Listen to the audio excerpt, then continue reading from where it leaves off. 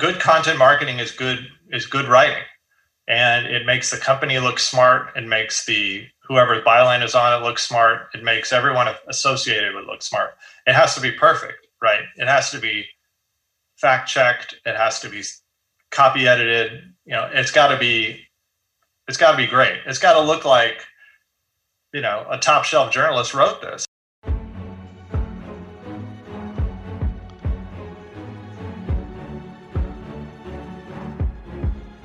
Welcome, B2B startups, change-ups, scale-ups, and grown-ups. This is the B2B Lead Gen Podcast. I'm your host, Eric Schwartzman. Let's do this.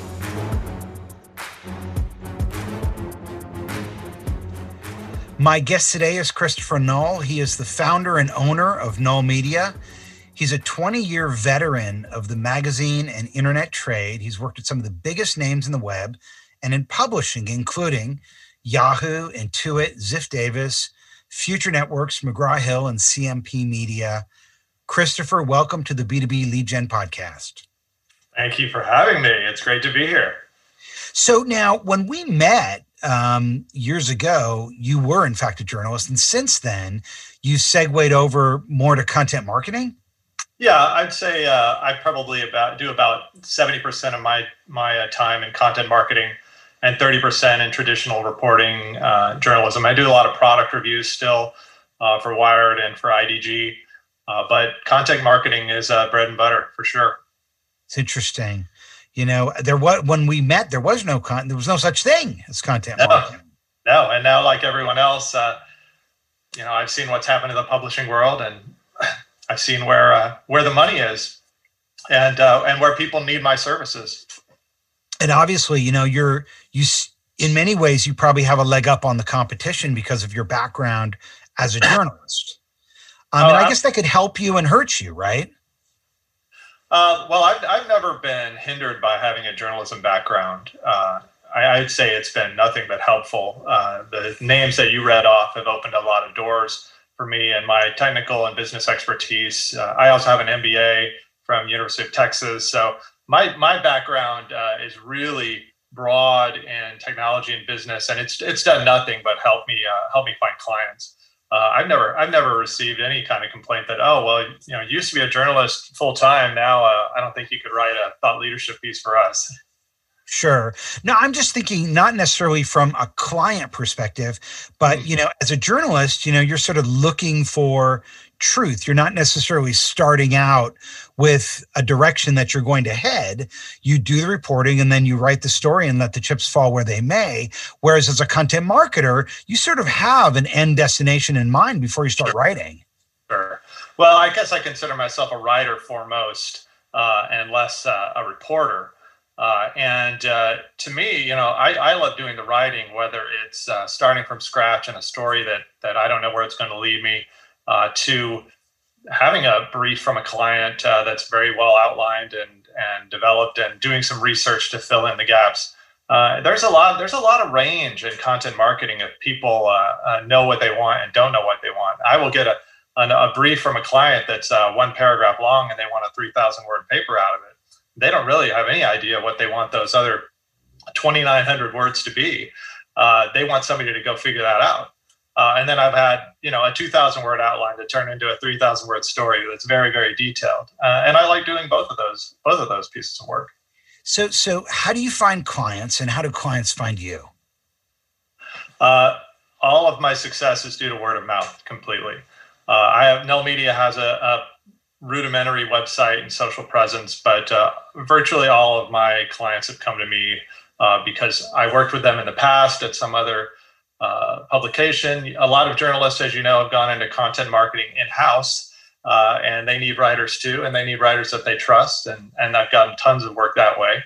And then they leave those companies and go to other companies, and they remember my work there, and it just kind of goes and goes and goes. That's taken me 20, 25 years to develop that network. But that is how clients usually find me. Some people do find me just organically through other things that I've written. They'll see my byline, and they are in a similar kind of field, especially in tech. But most of it is just good old-fashioned network. So, yeah, so your background is largely tech. So obviously, I know you do a lot of B2B tech. What is the difference between B2B content marketing and B2C content marketing? Well, I mean, the obvious really, it's the audience and the level of technical detail that you have to write to.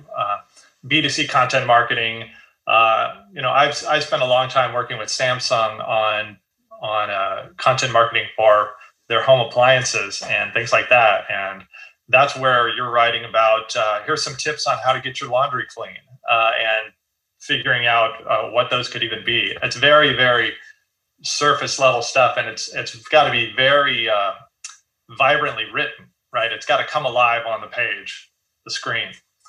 B2B content marketing, I mean, you're talking about sometimes papers that a client really only wants a few hundred people to see because they have those qualified buyers in mind. And so they have to be highly targeted, and they have to be dead on accurate with their technology and with the accuracy.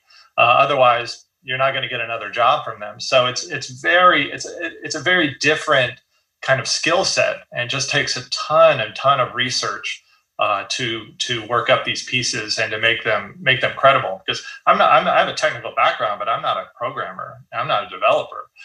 So if I have to write something about containers, that's going to take a lot of work on my end to really understand everything I need to know that's new about that technology that the client wants to get across. Do you feel like the B2B content marketers that are most successful focus on a vertical industry or some sort of a niche, or are they all things to all people? I mean, is there real benefit in that?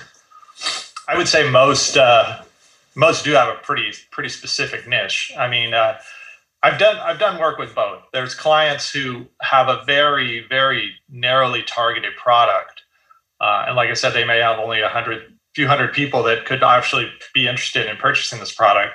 And then there's some that are trying to really broaden their wings, and these are more public companies that are more name brands that work in more general tech fields, and they are looking at more thought leadership type pieces to elevate their position in the industry. Let's take a hypothetical IBM, for example. They work in a lot of technological fields, and they want everyone to think great things about IBM, whether they're a current customer, a potential customer, or just some layperson who they just want to elevate their brand awareness.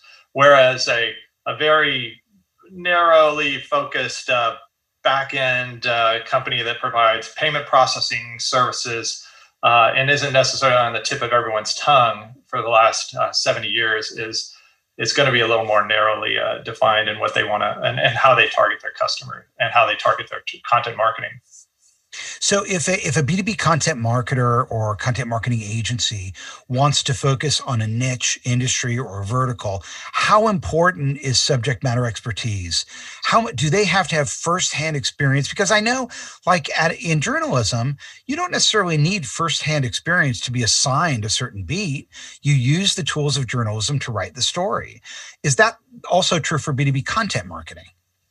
It's somewhat true. I mean, it's true to an extent. Again, I don't have experience using development tools, but I can write about development tools.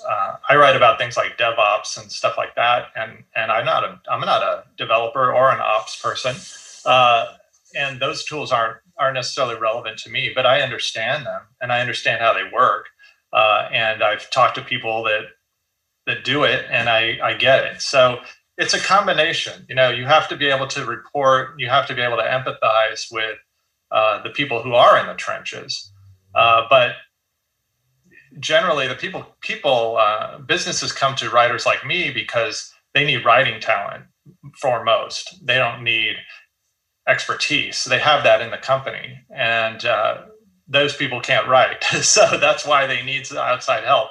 So a lot of work that I do, and I'm sure a lot of other content marketers do, is taking material that these experts have written and turning it into something that's digestible by the masses. And that's a big part of the job. Is often really difficult when you have someone that's working a day job, and then you've got to get them to give you a brain dump. So what's the best way to get that done? Do you interview them? Do you wait for them to write it out and give it to you and then take it from there?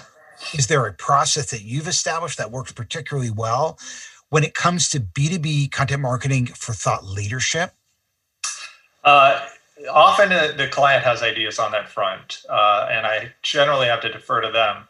I mean, ideally, I get an outline of basically the broad strokes of what the client wants to say. Then I have a phone call or a Zoom, and we kind of we walk through it, and I can get, especially if they want that expert quoted in the story, or they want their real voice to come through. It's kind of important to talk to them to hear what they have to say in their own words. And then I take those two things and kind of coalesce that into the story. But there's a lot of times where the expert just isn't available. They're too busy. There's a language barrier. There's a location barrier. I work with a lot of companies overseas, and getting everyone together on a call is very difficult. So I kind of end up doing what everyone does and work with what I have. And if sometimes that takes more revisions than I'd like, but that's the business. So we've transitioned into the world of SaaS, or software as a service. And, selling a subscription is always so different than selling a one-off sale. So when you think about sort of B2B content marketing to support SaaS, are there any unique requirements there? I would say most of my clients are working in SaaS industries now, and if they're not, they're trying to get into it. It's definitely the way everything is moving. I'm not sure that there's any real difference in how I approach those two challenges.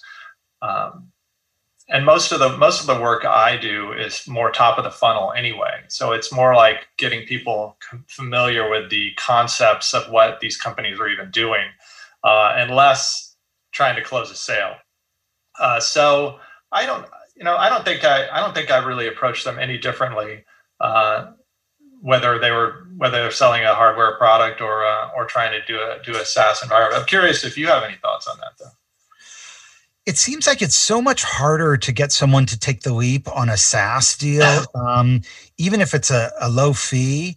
So I feel like it's really important to have nurturing content that's going to sort of keep them warm and keep them considering over a long period of time, rather than some sort of, big hit that's going to try to get them to sign up right away. It seems like it's more of a continuum, more of a customer journey.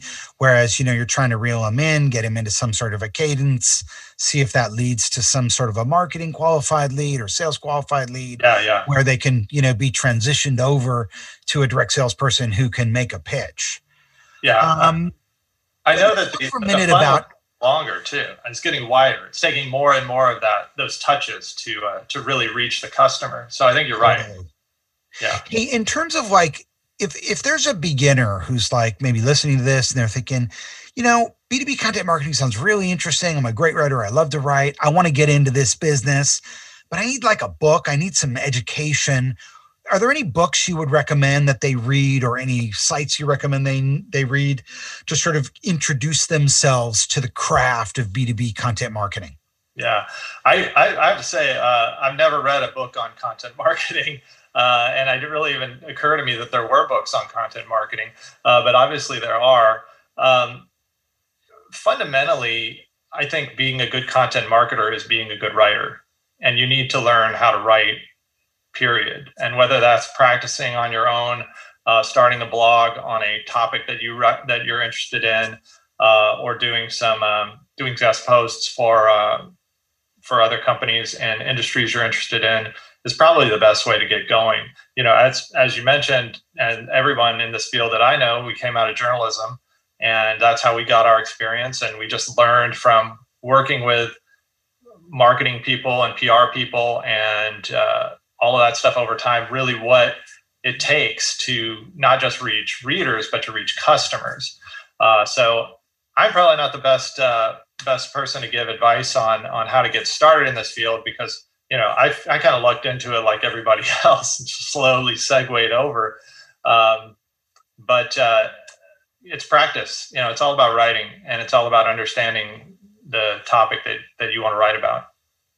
I've always felt, for me at least, because I got started in PR. Um, for me, the way I learned to write was by reading. And typically, I would like to read good journalism. And so I would read, national print dailies as a way of sort of getting my feet wet of what good writing looks like. When you think about B2B content marketing, are there any specific writers where you're like, man, when he or she writes a book, I always read it. When they write something, I always read it because they are the gold standard. Boy, I am the gold standard right here. No, I don't. No, I don't. I don't. I mean, yeah, absolutely. I read a lot of other stuff, but so much of it is not even bylined. It's not. It's anonymous. I couldn't tell you who is a great content marketing writer right now, because you don't know who writes most of this stuff, and that's the same problem for me. It's like I'd say 60% of stuff I write doesn't have my name on it. It either has no name on it or it has an executive's name on it. And, so that makes referrals hard from that standpoint. But no, I'm bad at keeping up with the industry. I have to say, I read plenty, but it's more when the end of the day, it's like the last thing I want to do is sit down and read a book about marketing. I've been doing that, living, breathing at 8 hours, and I want to do something else with my brain. What do you like to read? That's a nice question. I read fiction. I read a lot of kind of new fiction, and actually lately I've been reading some old stuff. I read Truman Capote's In Cold Blood recently, and I just actually started rereading Douglas Coupland's Microsurfs. Because which was about the Microsoft experience in the 90s, I think. And my daughter just started going to college at University of Washington, so we went up to Seattle to take her there a couple weeks ago. And yes, she is in college, out of state right now. And so yeah, I'm just kind of re-immersing myself into the Seattle scene, at least as it was 25 years ago. It's pretty funny. Talk to us a little bit about the role of keyword research in the B2B content marketing process for you. Does it matter? Is it important? At what stage does it matter? Are they provided to you? Do you introduce them? How do you think about keyword research and SEO as you write? Well, clients think it matters. They definitely have strong opinions about it. And if your client has a strong opinion about it, then you need to as well. It's generally, when I get an assignment, it's generally fairly obvious what the keywords are. And in fact, some assignments I get are nothing but a list of basically keywords that you need to write around. And so it's absolutely critical that you understand how SEO at least works in the abstract and understand how keywords go. But I generally don't have to do any research because they're very specific topics that I'm writing about. If you're, like I said, use containers as another example, and that is the keyword, right? I mean, there's other words around that, but those are going to be provided. That's all I'm going to write about in that whole story. I'm going to use containers 400 times. Containers? So no, I'm talking about application containers, in the development world. Sorry about that. Yeah. Shipping containers, that would be really fun to write about too. There's a great book about shipping containers that was recommended to me by a Facebook product manager. And it's called The Box. And it's a fascinating book about how we now have standards that are global for shipping with these containers that fit on any ship and any railroad car and any truck. Let me tell you something. There's a lot of skeletons in their closet on the road to getting there, because a lot of people lost jobs over it. A lot of cities lost their livelihoods as port cities. I mean, it's a huge, interesting story. Yeah, I'm a nonfiction guy myself. I feel like when I get older, I'll have the luxury of reading fiction, but I feel like that's a rich man's game. I got to be reading nonfiction. A rich man's game. People would say it's the other way around, that the rich man, Bill Gates only reads nonfiction, right? I mean, he doesn't bother with beach reads. But anyway, where were we? Keywords. Yeah, keywords. I don't spend a lot of time doing on those keyword tools websites and doing the Google analysis and looking at traffic. And my clients, when they come to me, they already know what they're ranking for and what they want to rank for, and that's the purpose of the story half the time. So, you've been at this a while, you're skimming the cream. But if someone is just getting into this business, right, and they're being told by the client as they negotiate maybe what they're going to get paid for the job, they're being told, listen, I really need this to generate qualified leads for me. I need to see, I need to see results here. It's all about the ROI. We're data driven. If your objective is to create content that generates leads, do you have any tips? Wow. Hard one. I guess, that's what everything I write is meant to do. And I think, again, it comes back to, it has to be good writing. It has to be informative. It has to be smart. Good content marketing is good writing, and it makes the company look smart. It makes whoever byline is on it look smart. It makes everyone associated with it look smart. It has to be perfect, right? It has to be fact checked. It has to be copy edited. It's got to be great. It's got to look like, a top shelf journalist wrote this, or a top shelf writer of some kind. It's just got to be solid. And it can't be a hard sell. You can't be pushing your product every third paragraph with it can't have pop-ups over it saying get a free trial. It's just got to be something that you would say, I'm proud to share this with the world. Like, this is our viewpoint. This is our outlook on this specific topic, this specific industry. And it's got to be better than anything else out there.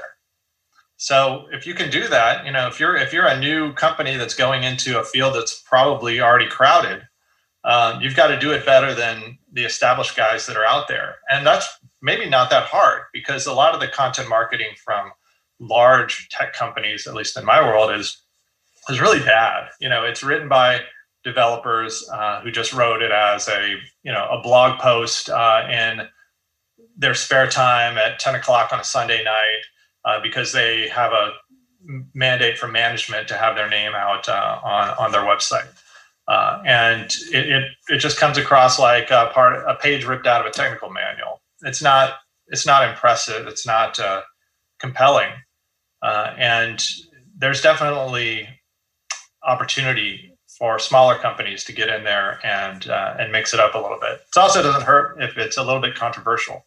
If you have a viewpoint that's a little bit away from what the industry standard is, that gets noticed too, and could bring in definitely leads. Let's talk for a minute about images. What is your feeling on stock photography? Because I know a lot of times, like, I'll go to a blog site or I'll download some content and it's got stock photography in there. And for me personally, I feel like, oh man, this is not real. It's stock photography. Yeah. Yet at the same time, pictures are so important. So what are your thoughts on that? Yeah, I'm on the fence on it too. I feel like if there's a stock photo, then it's probably stock writing too. Right? There's something that connotes cheapness and insincerity about it. If it's stock photo, especially if it's the same stock photo I've seen over and over and over again. In fact, to the point on containers, I've definitely seen stock photography about containers, tech containers, which was actually Tupperware containers that they used in the picture, because whoever laid it out didn't have any concept of what they were actually putting on the page. So it's, in that case, I feel like that's harmful to your brand. Like, actively, it makes your company look like you don't know what you're doing. So on the other hand, it's not really realistic for every company to go out and photograph a unique picture for every blog post they do, right? Or every piece of content they put out. So yeah, you get into this kind of catch-22 where it's hard to do it one way and it's silly to do it the other way. So I definitely work with a lot of clients who use stock. I don't usually get involved with layout and images, but my recommendation is always, if you are going to use stock, like, get a good stock photo that you haven't seen a lot. And you can easily search Google to see how frequently a stock photo has been used through a Google image search. So there's no need to use that same one of everyone huddled around the laptop smiling. It's just, it's like you gotta dig a little bit deeper on some of these sites. And if you have to pay a little bit, you should do that, because it's worth it. But I'm with you. I don't think stock photography is pulling in a lot of leads these days. But also, a big page of white text isn't going to do it either. I remember back in the old days when I was in PR, there was this website called Buzzsaw. And sure. Buzzsaw was a site where you could sort of look at the most despised buzzwords of the day, end-to-end solution, robust, provider. So since we're sort of drilling down on likes and dislikes here, what are your most despised buzzwords these days?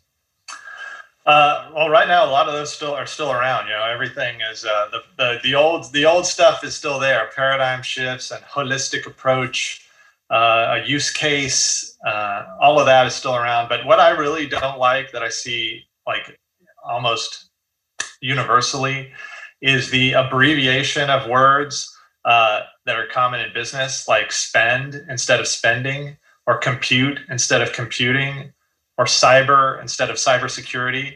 It's just kind of this laziness that you assume your reader is using that same kind of shorthand jargon, but it's not necessarily the case. And it just comes across as clubby, and not. It doesn't come across like something a real person would say. Like, honey, our spend is out of control this month. We've got to rein in the bills. It's kind of silly. And also, just like, now there's just way too many acronyms. Like, everything has an acronym, and it's overdone. Like, people need to spell out some words. I once just recently, last week, I was doing some research on a company, on an organization that went by an acronym. It was like ABC organization. And nowhere on their website did they tell you what ABC stood for. It did stand for something, but they never explained it. So it's like, you gotta throw us a bone here. We don't necessarily know what all these terms are. It was a technology company a technology organization that I should have known what they did. Didn't make any sense. Nope. I lost you. Muted. I spoke to a PhD of physics from MIT. This guy's name is Joe Romm. And he actually left the world of science for the world of communications, because he did all this research that showed him that people trust stories more than facts. And it's really the story that matters. We sort of decide based on the story emotionally, and then rationalize based on the facts. And he wrote a book about rhetoric and the importance of headlines, and how most people just read the headline. They don't even touch the body text. And really, most news today, people who read the news don't really read the news. They look at the headline and the photo, and that's the story. And so his takeaway is, the headline is just so important. So what are your thoughts on headlines, and how much time do you spend on them? And do you have any sort of a process for coming up with a good headline? Well, I agree. They are important. The headline, that was drilled into me from the first day of writing for the Daily Texan in 1991 when I started doing journalism. Yeah, your headline is the story. I'm guilty of that as well. I look at a headline. I tell my wife, "Oh, did you see such and such died today? Such and such happened?" Like, yeah. Oh, what happened? Oh, I don't know. I didn't read it. I just saw the headline. I was hoping you read it. You could tell me. So, again, headline is more art than science now, because it's not just about readers. It's about search engines, and there's a certain length that works, and too long is bad, and too short is bad. And I mean, there are some or outfits that I work with where they want an exact headline and an exact number of characters in it, and that is difficult. But yeah, you have to use it's just like journalism 101. You have to use action words. You have to get across a story very succinctly. You've got to keep it small. 8 words max. I wish I had a formula for it. That'd be a good book to read. How to craft the perfect headline. But as you know, I mean, that is the subject of so much testing, A/B testing, and so many organizations are putting out, let's try it this headline, that headline, and see which one works best. That's lifeblood of SEO. I mean, that is a down the rabbit hole situation. Did you see Social Dilemma? I haven't yet. It's on my queue. What's the verdict? Well, I mean, it's very interesting because they got access to really high-level staffers at a lot of the, major platforms, none of who are there anymore. But I mean, guys at Facebook and Twitter and Google who really were high up in terms of social by design and trying to create addictive technology. And, the most interesting thing about it was sort of the unintended consequence of contributing to political polarity by basically creating these bubble filters that show you more of the same to increase utilization. Yeah. And not really having thought through what that means for someone who's watching conspiracy theory videos. It's fine if you're watching cat videos. If you're watching conspiracy theory videos, you become a militia and you organize against the state. And the other thing that was really fascinating about it is often I sit around thinking, my gosh, I'm not going to say which side of the political spectrum I'm on, but I often will say, my gosh, how could the other side really think that? How could they really believe that? And there was sort of an explanation for that in the Social Dilemma, which went like this. Well, what we're doing is we're showing people what they want to see, what's around them. So they're not even seeing what you're seeing. They're just seeing what they're seeing. Yeah. So that's what contributes to these sort of different realities that create polarity, particularly political polarity. Yeah, there's an interesting feature about that in Wired in the latest issue in print about how YouTube had to develop filters because of conspiracy theory videos and flat Earth type stuff, and how their filters eventually they were recommending, well, you like this flat Earth video, so you'll love this one, and it's just this tube, this spiral that you go down into, a feedback loop, and how they had to kind of develop a way to figure out what was a conspiracy video and what was not. I mean, fake news is a real thing, and that's it right there. New York Times has a new podcast called Rabbit Hole, and in one of the first episodes, they talk about what they call the bubble filter. And they're talking to a YouTube engineer who was let go. He was one of the guys who said, hey, we got to show more disparity so, people can see a little bit of everything because this isn't a good idea. And, he was ultimately let go.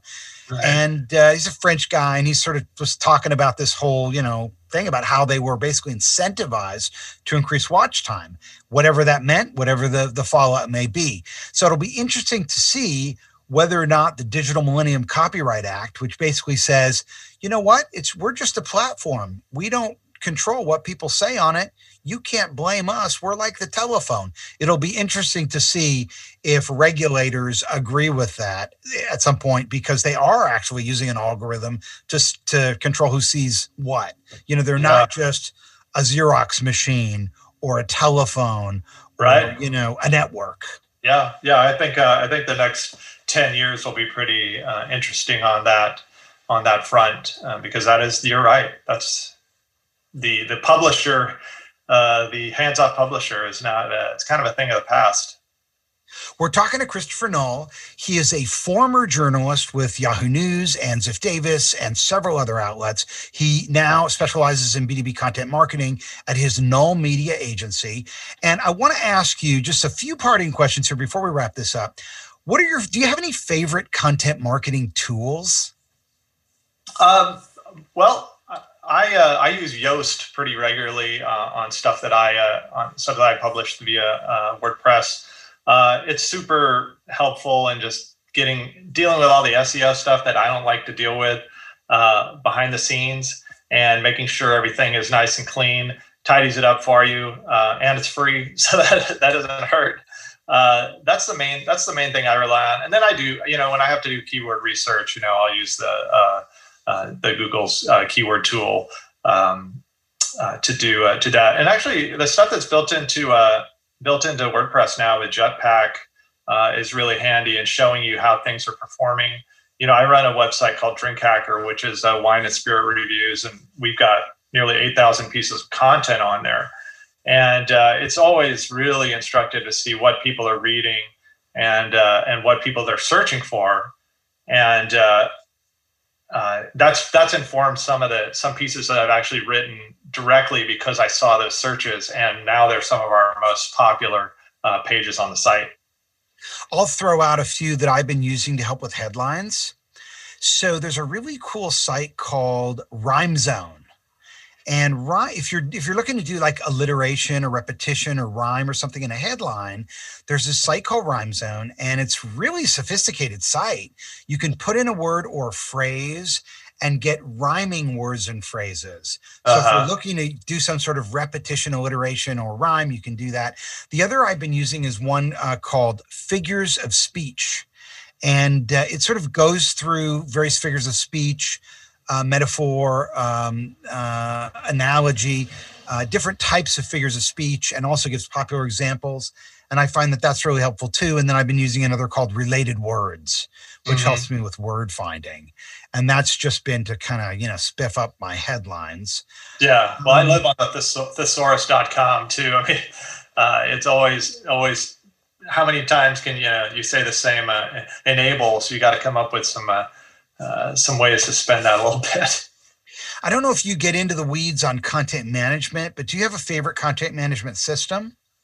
Oh, yeah, absolutely. I mean, I run on my own websites on WordPress, and most of my clients have been on WordPress or on some version of WordPress. I love it. I do everything in WordPress that I can. Every now and then I run into a client who uses a Wix or Squarespace. Any thoughts on those? A lot of clients I work with have proprietary CMSs, and none of them are workable. I haven't used Wix, so I can't comment on that directly, but I do know that swearing up and down about how horrible your CMS is just as popular today as it was in the late 90s when CMSs were invented. And it's just one of those things that goes with the territory. Any other favorite plugins besides Yoast?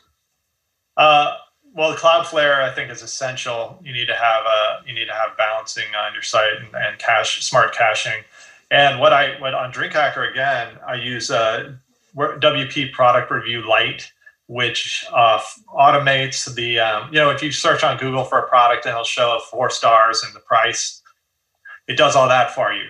So when if you're a product review website, that's really essential to have, because you will show up much higher in the search results if you have those little snippets and star ratings and stuff in there. And then who wants you would definitely want to click on something that has some sparkly stars under it rather than nothing.